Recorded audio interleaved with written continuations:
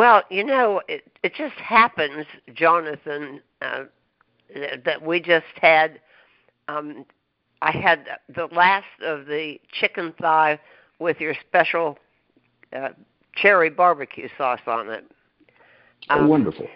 This is, listeners, this is Jonathan. The middle name is Milo, which is Mexican in origin, and Leal, which is Spanish, meaning loyal, is his last name. And the company is Milo's Whole World Gourmet. Jonathan, tell us a little bit about, have you been long in the specialty food industry? Oh, my God, I feel like I've been here 100 years.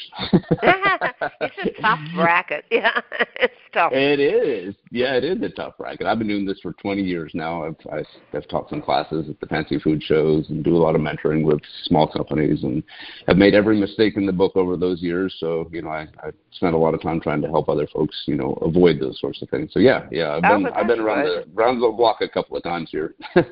Uh-huh. Well, I mean, we've found you because you just won a gold for this ketchup, right? We did, and I've been entering for 20 years, and my husband calls me the Susan Lucci of the Sophie Awards, and I finally won one.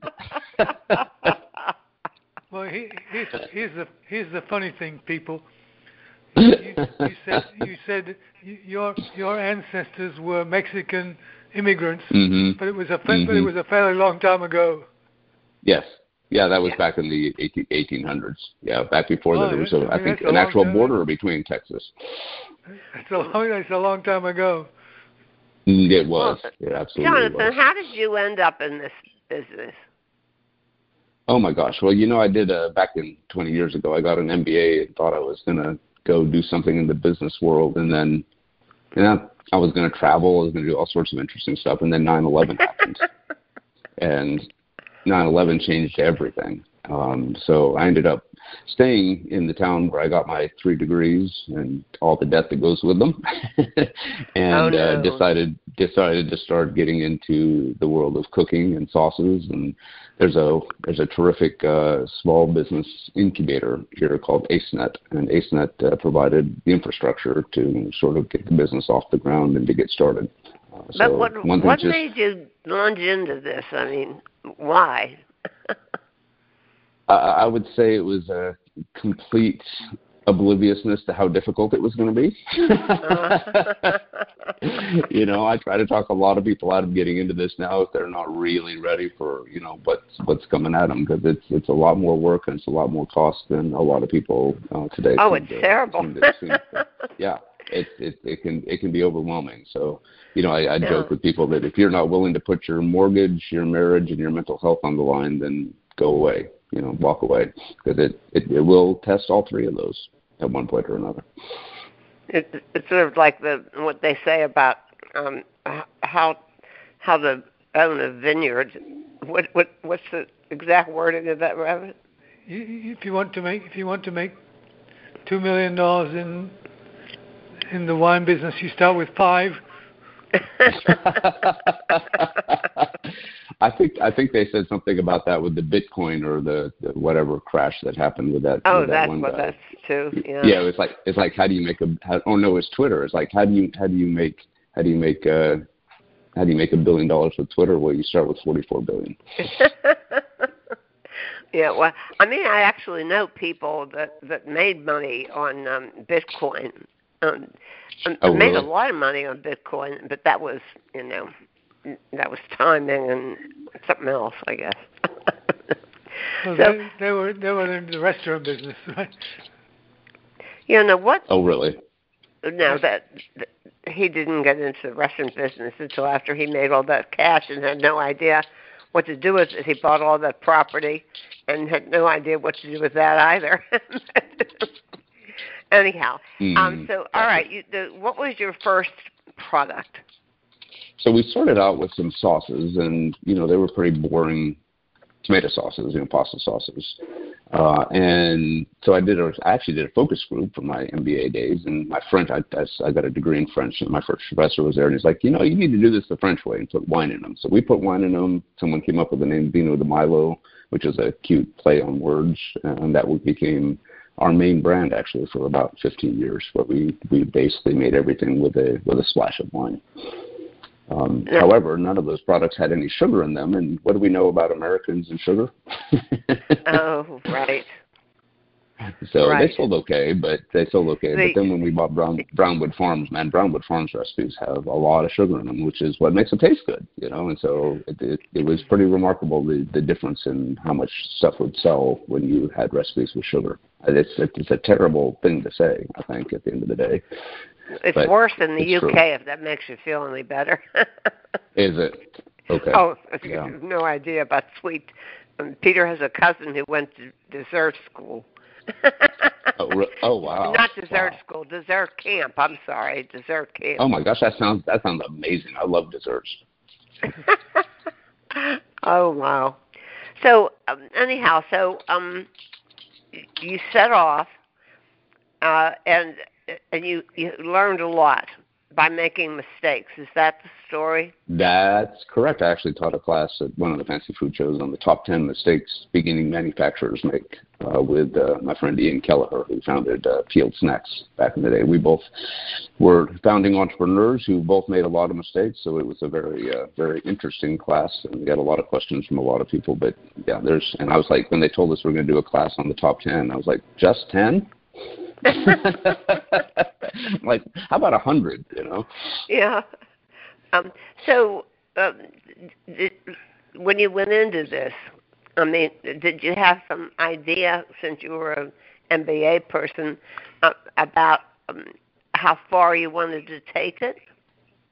I mean, yeah, I was, of course, very moon-eyed at the beginning and thought I was going to be conquering the world in my first year sort of thing. And then reality hit, and I found out, this is actually a lot harder to do than it initially appears. But I have grit and tenacity, and I kept at it, and we're now 20 years in. We've consolidated all of our products under just the Brownwood Farms brand, which does really, really well for us. And we're now doing a ton of co-packing as well. So we're growing and thriving, and it's sort of a strange roller coaster ride some days. Now your raw materials, mm-hmm. Do your raw materials come from Ohio and Michigan, or do they? They do. Well, they come from they come from the Great Lakes region. So most of our raw materials come from the Great Lakes region. So like cherries come from Michigan, tomatoes come from Ohio, that sort of thing. So we do a lot of local sourcing. So I mean, what percentage of your business do you do as a co-packer, and what percentage of your business do you do as a creator or producer? That's a great question. Last year it was about 50-50. Probably by next year it's going to be like 25% branded and 75% co-packing, I would guess. Oh, really? About a year or two ago, during the whole COVID era, we got a loan. We got an EIDL loan from the SBA for $1 million to build our own plant, to be able to dramatically increase our production. And so that just came online a few months ago. And so we're still, working out the kinks, but we have dramatically increased how much we can generate now, which is good for everything. This has been a great learning experience for you. What's that specifically? What you described. I mean, getting in the co-packing business. Mm-hmm. Learning. It has, yeah. Teaching people at a fancy food show how to do it, but not telling them too much. Well, yeah, you got to keep some secrets back, right, at the end of the day. But you can certainly say, hey, you got to watch out for this, that, or the other, and make sure that you're being smart about business. Well, but how did you get a leg up on this? The farm. What's it called? Brownwood Farms. Well, they initially had contacted us to do some co-packing, and then the owners at the time up there, it's a long story, but they decided to close the company. And we were very interested in the products and what they had and thought it was a good fit for our capabilities. So we bought the company and brought the production down here, and it just really just took off from there. Well, I mean, your products are really very good. I I appreciate that. Pardon? I said I appreciate that. I have a really good product development team. I'm wondering where all this expertise came from. I have very good people who work for me, and I've worked with for years. And one of them who actually developed that dill pickle ketchup that won the Sophie Award for best. Yeah, that's a knockout product, by the way. It's amazing. You open it and it just smells like a jar of dill pickles. It's just remarkable. And what I don't understand is why somebody else didn't figure it out before you did, because it's like a natural. Well, I think there's one or two that have tried out there, but this is just head and shoulders above what, if there is anything out there, because it's so well done. So the chef product developer who did that for me, when she started working for me, she had really no food experience, and she's been with me since day one. And in those 20 years, she can reverse engineer anything. Now she's a chef. She's a chef. She's a chef. She's somebody who can taste something and tell you what's in it. Like every ingredient that's great. Sort of thing. Yeah, and that's like, I do not have that skill, like at all. I'm like, oh well, let's see, I taste ketchup. And she's like, no, let me tell you the 10 other things that are in there, right? Now the funny thing is, cherry seems like a great product line, but I've never heard it applied in barbecue sauce before.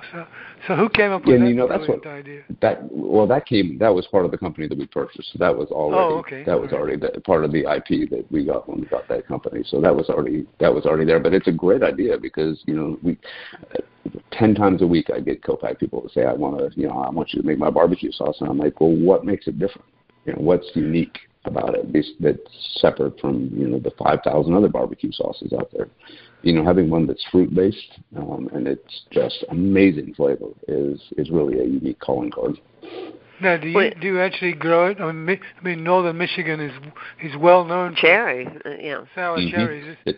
That's where the cherry. Well, I mean, we don't grow them, but the cherries we buy them from. We buy them from from farmer packers up in that area.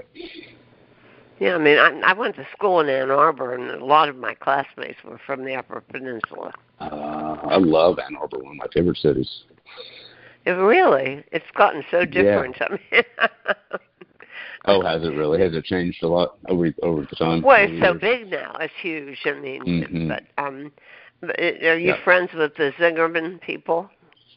I wouldn't say we're friends, but I've been there many times. I'm a huge fan. Yeah, I lived on that stuff.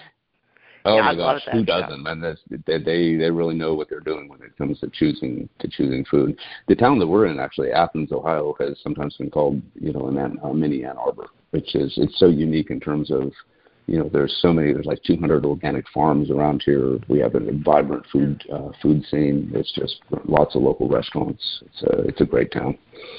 Yeah, there was one that was a mainstay when I was there that just closed. I was rather surprised. I can't remember what it's called now. It's in Ann Arbor, you mean? In Ann Arbor, right. Yeah. I was not actually looking forward to the cherry because I had this feeling it was going to be sweet, like some of that southern barbecue stuff. Mm-hmm. And it's not. It's perfectly balanced. Mm-hmm. She asked me, Jonathan, what I put on the chicken. And is that what you use? And I used the cherry barbecue sauce on the chicken. It was very, very good. But Anne was a doubter before she actually sampled it when I completed the cooking process. Right. Yeah, it's good just as a dipping. I was getting ready to go on the defensive. But it sounds like you didn't have to at the end of the day. No, I actually did have a little bit of another spicy product, just in case. He mixes things up. Oh, he does. Sounds like you got a chef in the household too. Well. Sure. Now, in terms of other industry distinctions, you said you waited 20 years to get the Sophie, and you haven't been recognized by anybody else? We've won some Scobie Awards and some other recognition in the press and that sort of thing. But as far as like industry recognition, no. But I had a business coach once upon a time that gave me great advice back when I was like every year I would send in stuff, and every year we wouldn't win anything. And I had friends that were just like racking up the trophies. I felt like that was this starlet in Hollywood, and everyone else was winning, and I wasn't getting anything, right? And she said, so I was like kind of complaining to her one day, and she's like, you know what? She said, those awards are nice, and they might help a little bit on sales. She said, but what really matters is if you make product that's good and that will sell and that will sell again. Exactly. Said there's a lot of people that might have those trophies, but are they in business 3 years later? I mean, it might be weird and interesting and whatever, and they get an award for it, and great, but that's not what keeps the company's doors open. Well, this is not that true. I'm not saying I'm not grateful to the specialty food. I love them. I love this award. I almost passed out when I got the email about it. I'm thrilled. Oh, that's wonderful. Well, you're in good company with it. I mean, that's for sure. No, I know. There's so many wonderful companies and products that have won that over the years. Were you at the show when they were handed out? It's not been they're done going to be doing they're going to be doing a presentation in, I think, July. So we might be going for that. We're not exhibiting, but we might be going for. It's funny. The funny story on this. My sister handles our social media and a lot of this sort of thing, and when this came up this year, she said, well, why don't we submit something? And I finally was like, I've done this for 19 years. I'm not doing it again. We're not there. I was just Mr. Negative. And she said, well, what if I do it? I said, if I don't have to lift a finger, I'm fine. You do whatever you want. I don't care. We're not going to win, right? Very negative, Nancy negative. And so she does, and then we get it. I was just like, oh, my God, I could have knocked me over with a feather. So if it hadn't been for my sister saying, I'm going to throw out these. We have a dill pickle mustard that we sent that didn't get, didn't win anything. But we send both of our dill pickle products, So maybe I think dill pickle is it's such a hot trend right now. I mean, there's a Sonic around the corner from me that's selling dill pickle slushies. Is that not the grossest thing you've ever heard of? Well, I mean, I happen to like dill pickles. I mean, I happen to like pickle juice, and so I mean, I'm the one who's going to eat your what are those popsicles made out of dill pickle juice? Oh, that sounds awful. Oh. I know you would like. You're a sugar person. I mean, I'm not. So I mean, I love. We in this household we save the juice from the pickles after the pickles are gone, and I drink it. I love it. So, I'm a natural customer for your product there. The biggest problem we have with pickles is getting the lid off the jar. Yeah, I know. Oh, I know. Well, bang it on the tape. Bang lids. That's what I tell people. You bang it gently on the side of the counter, and almost all lids open. We do lids all day long here. putting them on jars, and we get customers saying, "I can't get a lid off." I'm like, a quick bang, and you get it. Well, I have a metal thing that I guess is used for tenderizing meat, but I just hit the top of the lid with that. And it spreads. You assault the jar. Yeah. You assault the jar with a meat tenderizer. A lot of people are turning. It works on the metal, but a lot of people are doing plastic. What happens is you tear the plastic on it, which makes it very difficult to use. Oh, I bet. Yeah, then you can't even get it to turn at all at that point. Well, are you just going to keep making new products, or what are you going to do? Well, if my branded sales manager had our way, we'd be doing about 10 new products a day out here. Really? But you guys have been in the industry as long as I have. It sounds like, and launching new products is expensive, especially when you're a small company. So we don't just come out with 10 new things and throw them at the wall and see what sticks. We're not giant like Stonewall Kitchen that can just endlessly come out with new things and see what works, which is great if you can do that. But so we have to be very careful and very thoughtful, and we send samples around to key customers beforehand to see if they like it and to make sure we're on the right track for what we're doing before we come out. We got a steak sauce coming out soon, for example, and we put it through the ringer to make sure it's it's what that's another niche where we get so many of those things, seasonings and sauces for steak, and there's nothing that makes any one of them stand out. It's a problem. Right. There's one intriguing flavor that you might want to try. It's been a big surprise for us, and I use it most of the time on steak. It's a Japanese barbecue sauce called Bachan. Called what? Banchan, I think. Banchan. We use it wow. on everything. I think it means. I think it's Japanese That for sounds mother-in-law. delicious. It's great. It's a family You're recipe kidding. or something. No. No, it's wonderful. Banchan. No, I was just saying to Jonathan, it's Bachan, I think, is Japanese for mother-in-law. Huh. Oh. And it's not being meant as an insult when it comes to that product. Hey, watch it. I'm a mother-in-law. Although, I admit I would not like to have me as a mother-in-law. Oh my goodness. Well, I'm realistic about that. I don't like her as a mother-in-law either. Oh my goodness, you guys are so funny. How long have you guys been married? We're going to actually be having our 50th anniversary this month. No, this month? Yep. The 22nd, yeah. Oh my goodness. I know. Well, the 20th. You mean of June or of May? June. Oh, in June. Oh, okay, so not about a this month month. from now. Next month, June. Next month. 22nd. Yeah. Well, that's amazing. What's the secret? I don't know.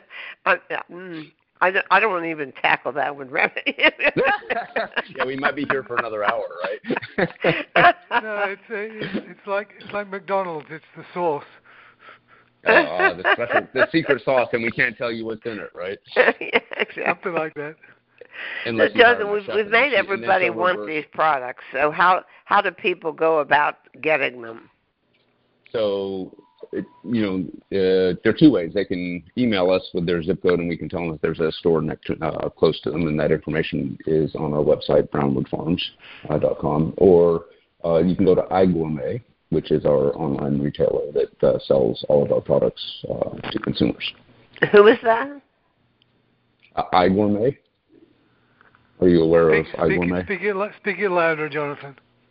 Oh, I'm sorry. iGourmet. It's basically gourmet with the letter I on the front. Oh, iGourmet. Okay, I got it. Yeah. Okay.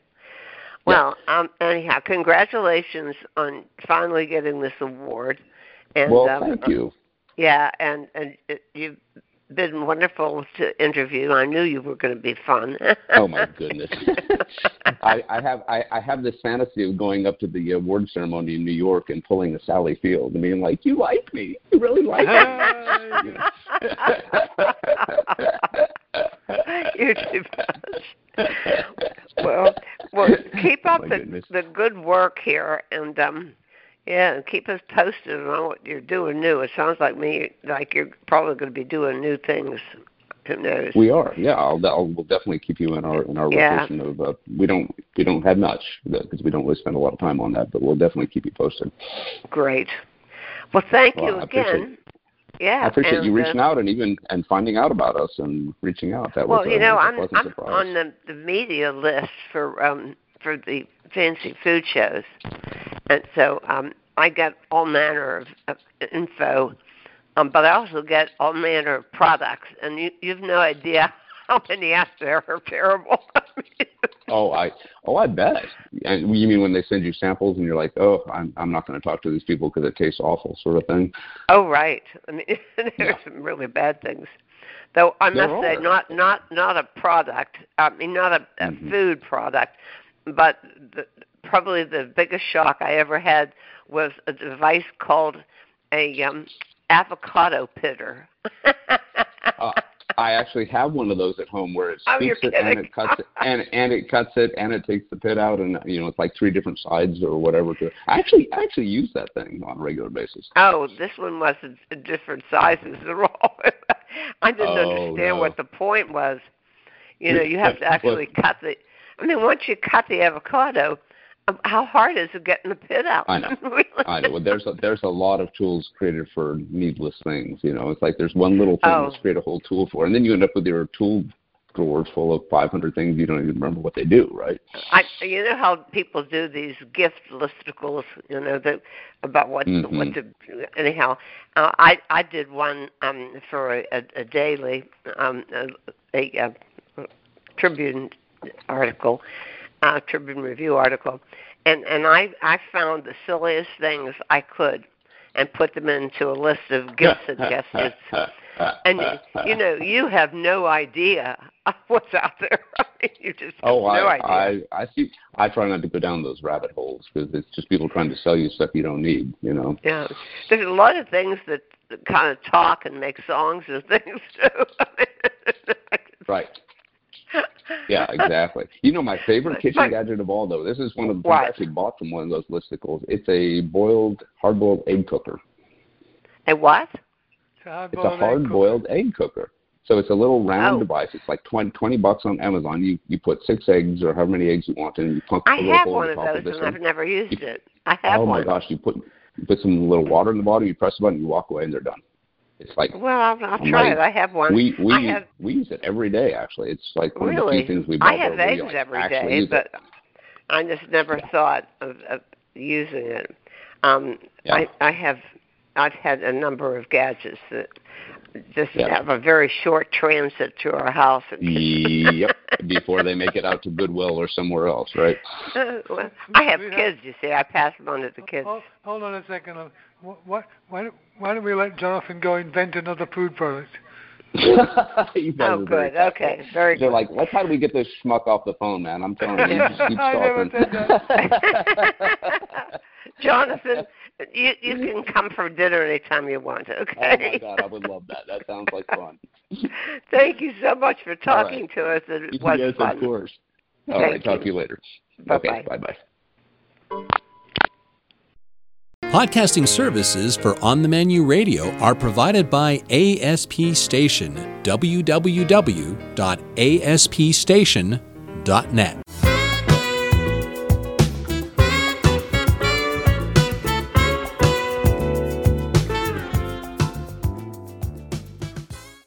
You can't ask that question because I couldn't hear it.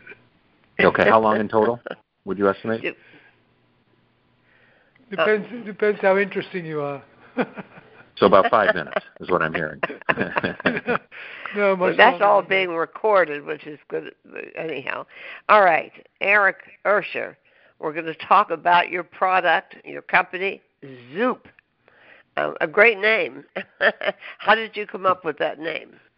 Well, I wish we had a good story for that one, but before we opened up our first restaurant, we were capturing names. And the one thing we knew was that from the street, because, again, we started as a restaurant business, from the street, we needed people to identify and understand what we were, what we did, but at the same time, it couldn't be so descriptive that we couldn't trademark the name and protect our rights under the name. I see. And so we whiteboarded, and I'm telling you, the minute we wrote Zoop, we were done. We continued with the exercise, but we knew we found a winner. Well, it's a great name. I really liked it a lot. It caught our attention right away. Now,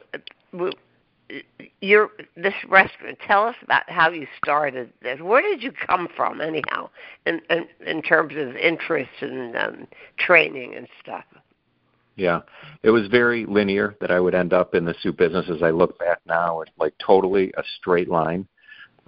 Starting in college when I was cleaning ventilation systems in restaurants, and then I sold that after college and started running out of money, didn't know what to do, so I did the scariest thing I could think of, but that which I thought would provide security, and I went to law school. And then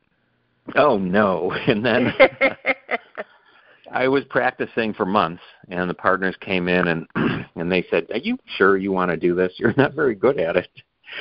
And it felt like such a relief. It was like, oh my God, it's not just me. Like, they see it too. I would sweat through my undershirt, my dress shirt, and my suit.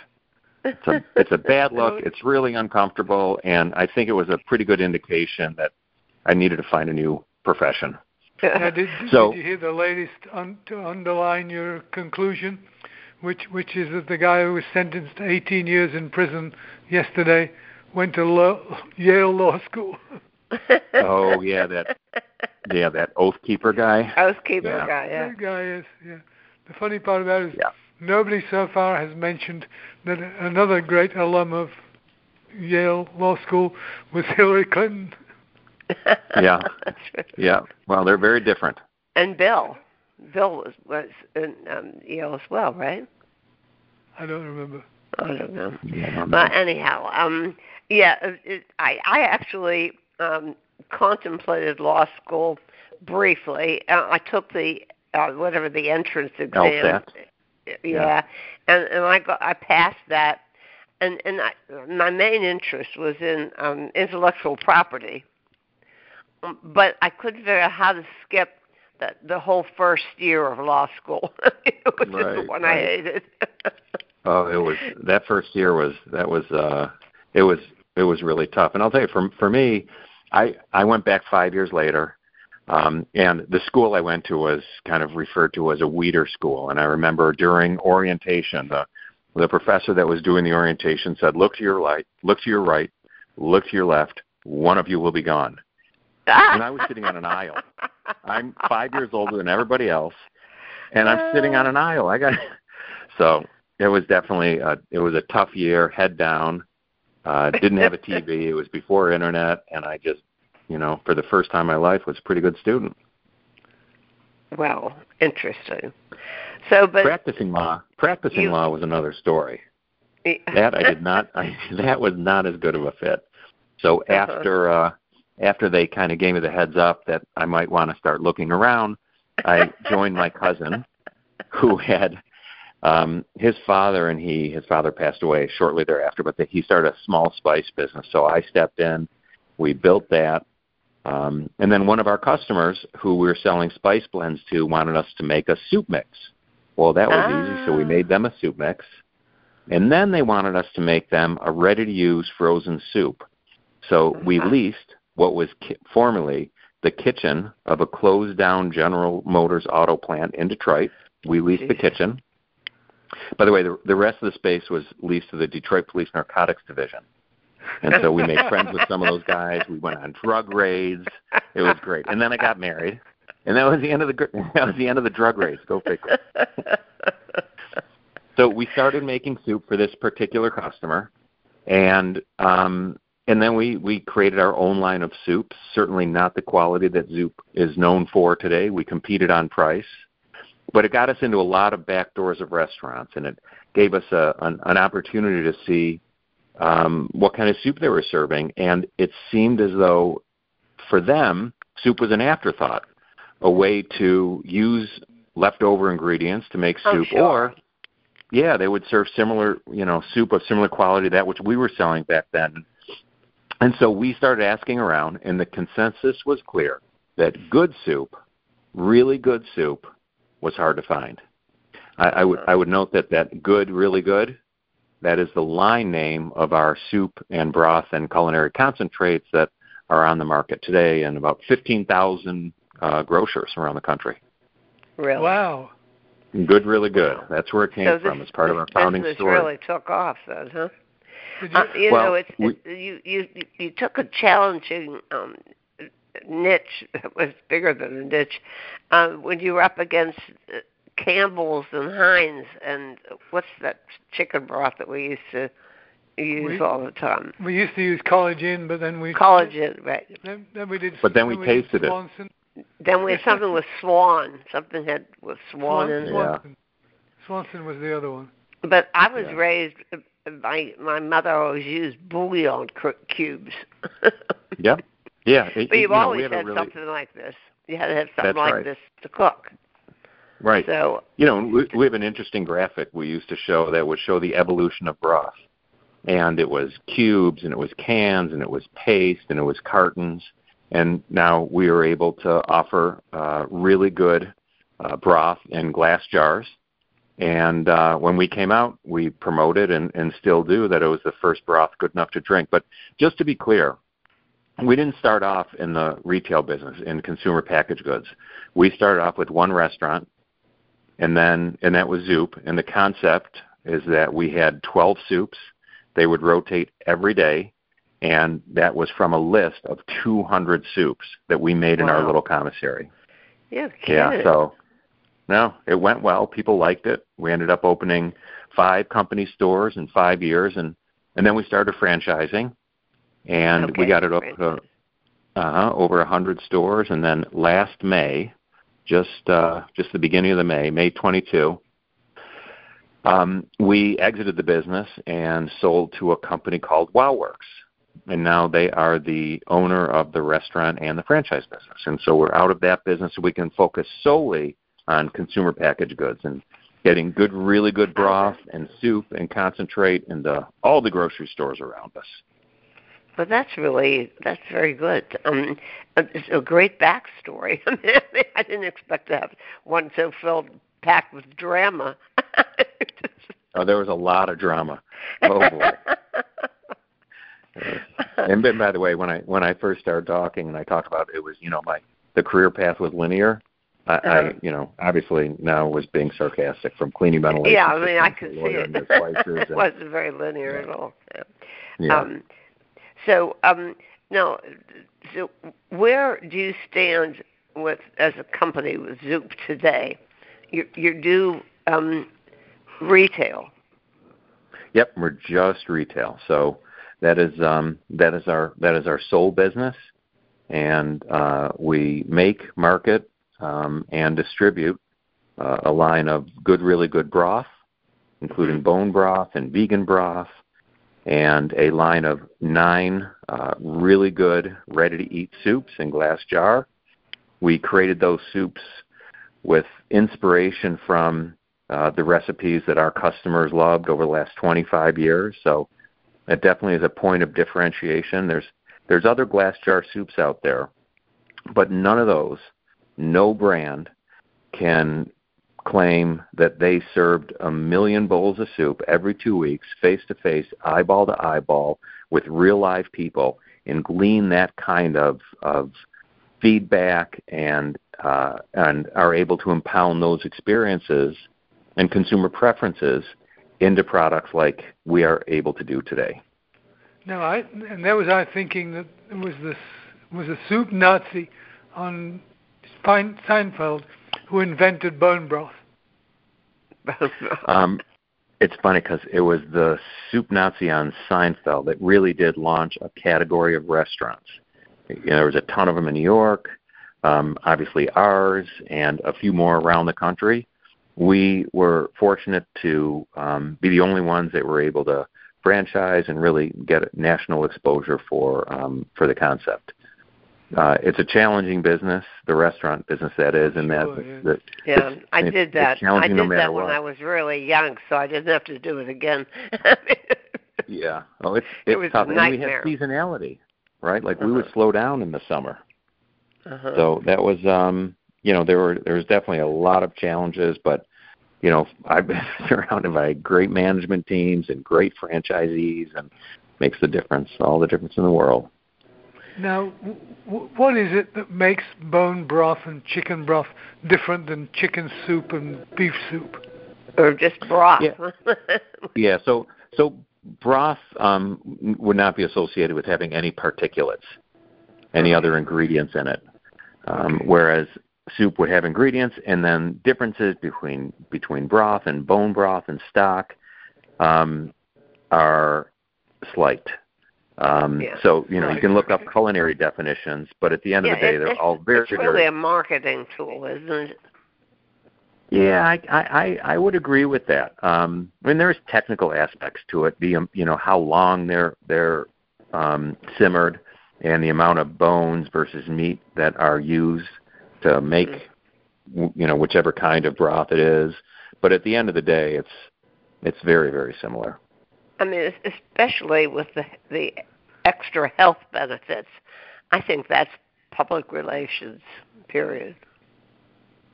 Well, I don't know. I mean, I think about when during those 4 minutes that I practiced law, before they came in the office and said you shouldn't be doing this. 3:00 in the afternoon, I would go into the little kitchen and I would get a cup of Lipton chicken soup, and I'd add hot water, and that's what got me through the day. It's too late for coffee. So the point is that I think it is relative to what the alternatives are. I know that the broth that we sell is wholesome. It does purport claims of protein, gut health, collagen, and so it's a lot better than having many, many other things. But and it tastes great. But you do strain it at the end. Oh, sure. Yeah, it's finely strained. Well, now tell me again, like how do you market it? I mean, you can't just rely on the fact that it's the only soup in glass jars. No, we don't. When we first came out to market, whenever we would have a sales call, we would take a sample of our broth and then the leading competitors, and we would do blind side-by-side taste tests with the buyer. And it was great because it was the first time, it seemed like it was the first time people really started tasting broth. I think up to then, it was an ingredient that you would just add to rice, that you would use to add savory elements to the slow cooker, that you would use maybe to make soup. But people thought of it as an ingredient and not standalone, so they didn't taste it. Well, no, it was a remedy for illness. I mean, that's how I got it as a kid. Anytime you were sick, you got broth. Yep, likewise. Jewish penicillin, I think. It would be referred to. So yeah, there are those benefits as well. But for us, we're really about flavor, and so that's how we came to market, by getting people to try our broths. When we did our very first the flavor shows, is really exceptional, I think. I mean, it tastes artisanal, and it really isn't, is it? Well, it is, and it took us a year to develop the recipe. And when we first started doing food shows, we would, again, take our product and the national brands in our booth, and we would provide buyers and anyone who was interested the opportunity to taste the different broths side by side.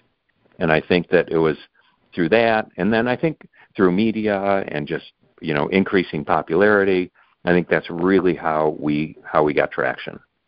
Mm-hmm. No kidding. Now here's a funny thing for you. We read lots of cookbooks around here, almost as many cookbooks as you make soup. And we got one that was, what was it? Turmeric, wasn't it, sweetheart? What? I don't know what you're talking about. Not Lebanese. Oh, you're talking about your famous chicken soup. Yeah, but turmeric was the mystery ingredient. Yes. I forget where it was from. Lebanon. No. You mean Moroccan? No, it was. I think it was Lebanese, wasn't it, or something? No, it was the country, like. God, why can't I remember? I can't remember. Oh, Yemen. It was Yemen. Yemeni chicken soup. It has turmeric in it. I'm sorry that the soup that was Yemeni was not yummy. Tough break. Did you make it? Did you try it? No, that was not on us. No, Peter, that's not on us. So, tell me again how many soups you make. So we have a line of 9 soups. 9, okay. And they are all unique. One of the things that we had the ability to do is glean from our past and what we know resonated with our customers coming into all of our restaurants. Mm-hmm. So, there's another brand out there, and they're just Italian. And then there's another one in glass jars that's just vegan or vegetarian. Mm-hmm. And so we're the first line that really is able to offer something for everyone. So as we take a look at the marketplace, we look for white space and varieties that we know people have enjoyed over the last 25 years that just aren't available on grocery store shelves today. Give me an example of what you're talking about. One of our soups is, it was intended to be chicken enchilada. However, USDA wouldn't allow us to use the word enchilada because it's a defined term, and it requires the product to have mesa flour, and the soup didn't, so we couldn't use the word enchilada, so we had to use the word chelada, and we gave it a TM.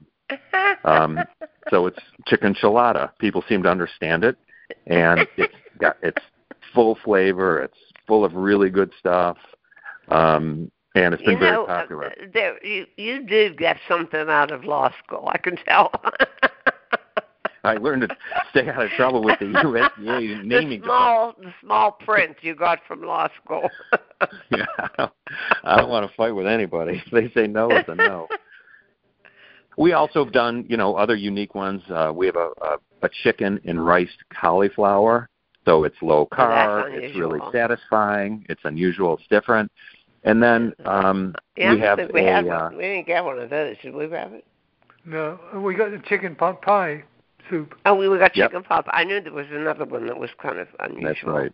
So butternut squash. We've got chicken noodle coming out, spicy black bean chili, the portobello mushroom dip. What's different about chicken noodle? What can you do with chicken noodle soup? Well, one of the things that we were so excited about for this chicken noodle, there are really a couple of elements. Number one, we use our chicken broth, which is time-tested and very well-liked, the flavor profile. So we're able to maintain that flavor profile, which, it's like that grandma flavor that we talked about earlier. And then we were very, very deliberate about the noodles we picked because it's shelf-stable and it goes through retort, which is just heating it up really hot in the glass. We needed a noodle that would maintain its integrity. That was a lot of work. And then we just kept it really simple. This is not a chicken noodle with a twist or our version of. This is just solid chicken noodle, which we believe all of our soups are soups that are served the way they should be. Soups as they should be. So for us, it's about just taking it all the way back and having really kind of solid, very accessible, very familiar flavors. And that was part of the inspiration in these lines. Yeah, I mentioned your mushroom soup. Now, that is traditional. My mushroom soup that I'm so proud of is not traditional. Mine calls for wild mushrooms, and the secret ingredient is a couple of tablespoons. Tell us. Tell us the secret ingredient. Let's make it not a secret. Let's hear it. The secret ingredient was sweet vermouth, 2 tablespoons of sweet vermouth, and a lot of onions. But anyhow, no cream, because most mushroom soups though have cream, which yours does. But you use portobello mushrooms in yours. We do. Yep. We use a mix of mushrooms. Well, which is a perfect example of the importance of public relations in marketing. No, I have a technical question to ask. Well, let me finish with this about portobello mushrooms. They're nothing but overgrown button mushrooms. Right. But they were marketed, and you couldn't unsee portobello mushrooms now, especially stuffed ones in restaurants. Right. And I think there's like 3 versions of the same. There's button, there's cremini, and then portobello. I think they're the same mushroom, but they're different ages. They're different ages, right? Yeah. The buttons are usually white, the cremini are usually brown, and the portobellos are overgrown. I saw a cartoon once. And they make great soup. Yeah, well, they do. They do make good. Now, here's my technical question. And this is an observation, and it applies only to the mushroom soup. But how do you get the last little bit out of the jar? I knew you were going to ask. You broke up. I'm sorry. How do we get what? The last little drop of mushroom soup. It sticks to the glass in the container, and you don't want to waste it. Yeah. So should I do what I did the other day, which is put a small amount of really hot water in it and then shake it like furiously? No, that sounds awful. I'm going to suggest a really long spoon. We have a nice teaspoon that should work. Yeah, a nice teaspoon should work. Okay. Right. If you say so, I'll bow to the expert. Now, I appreciate it.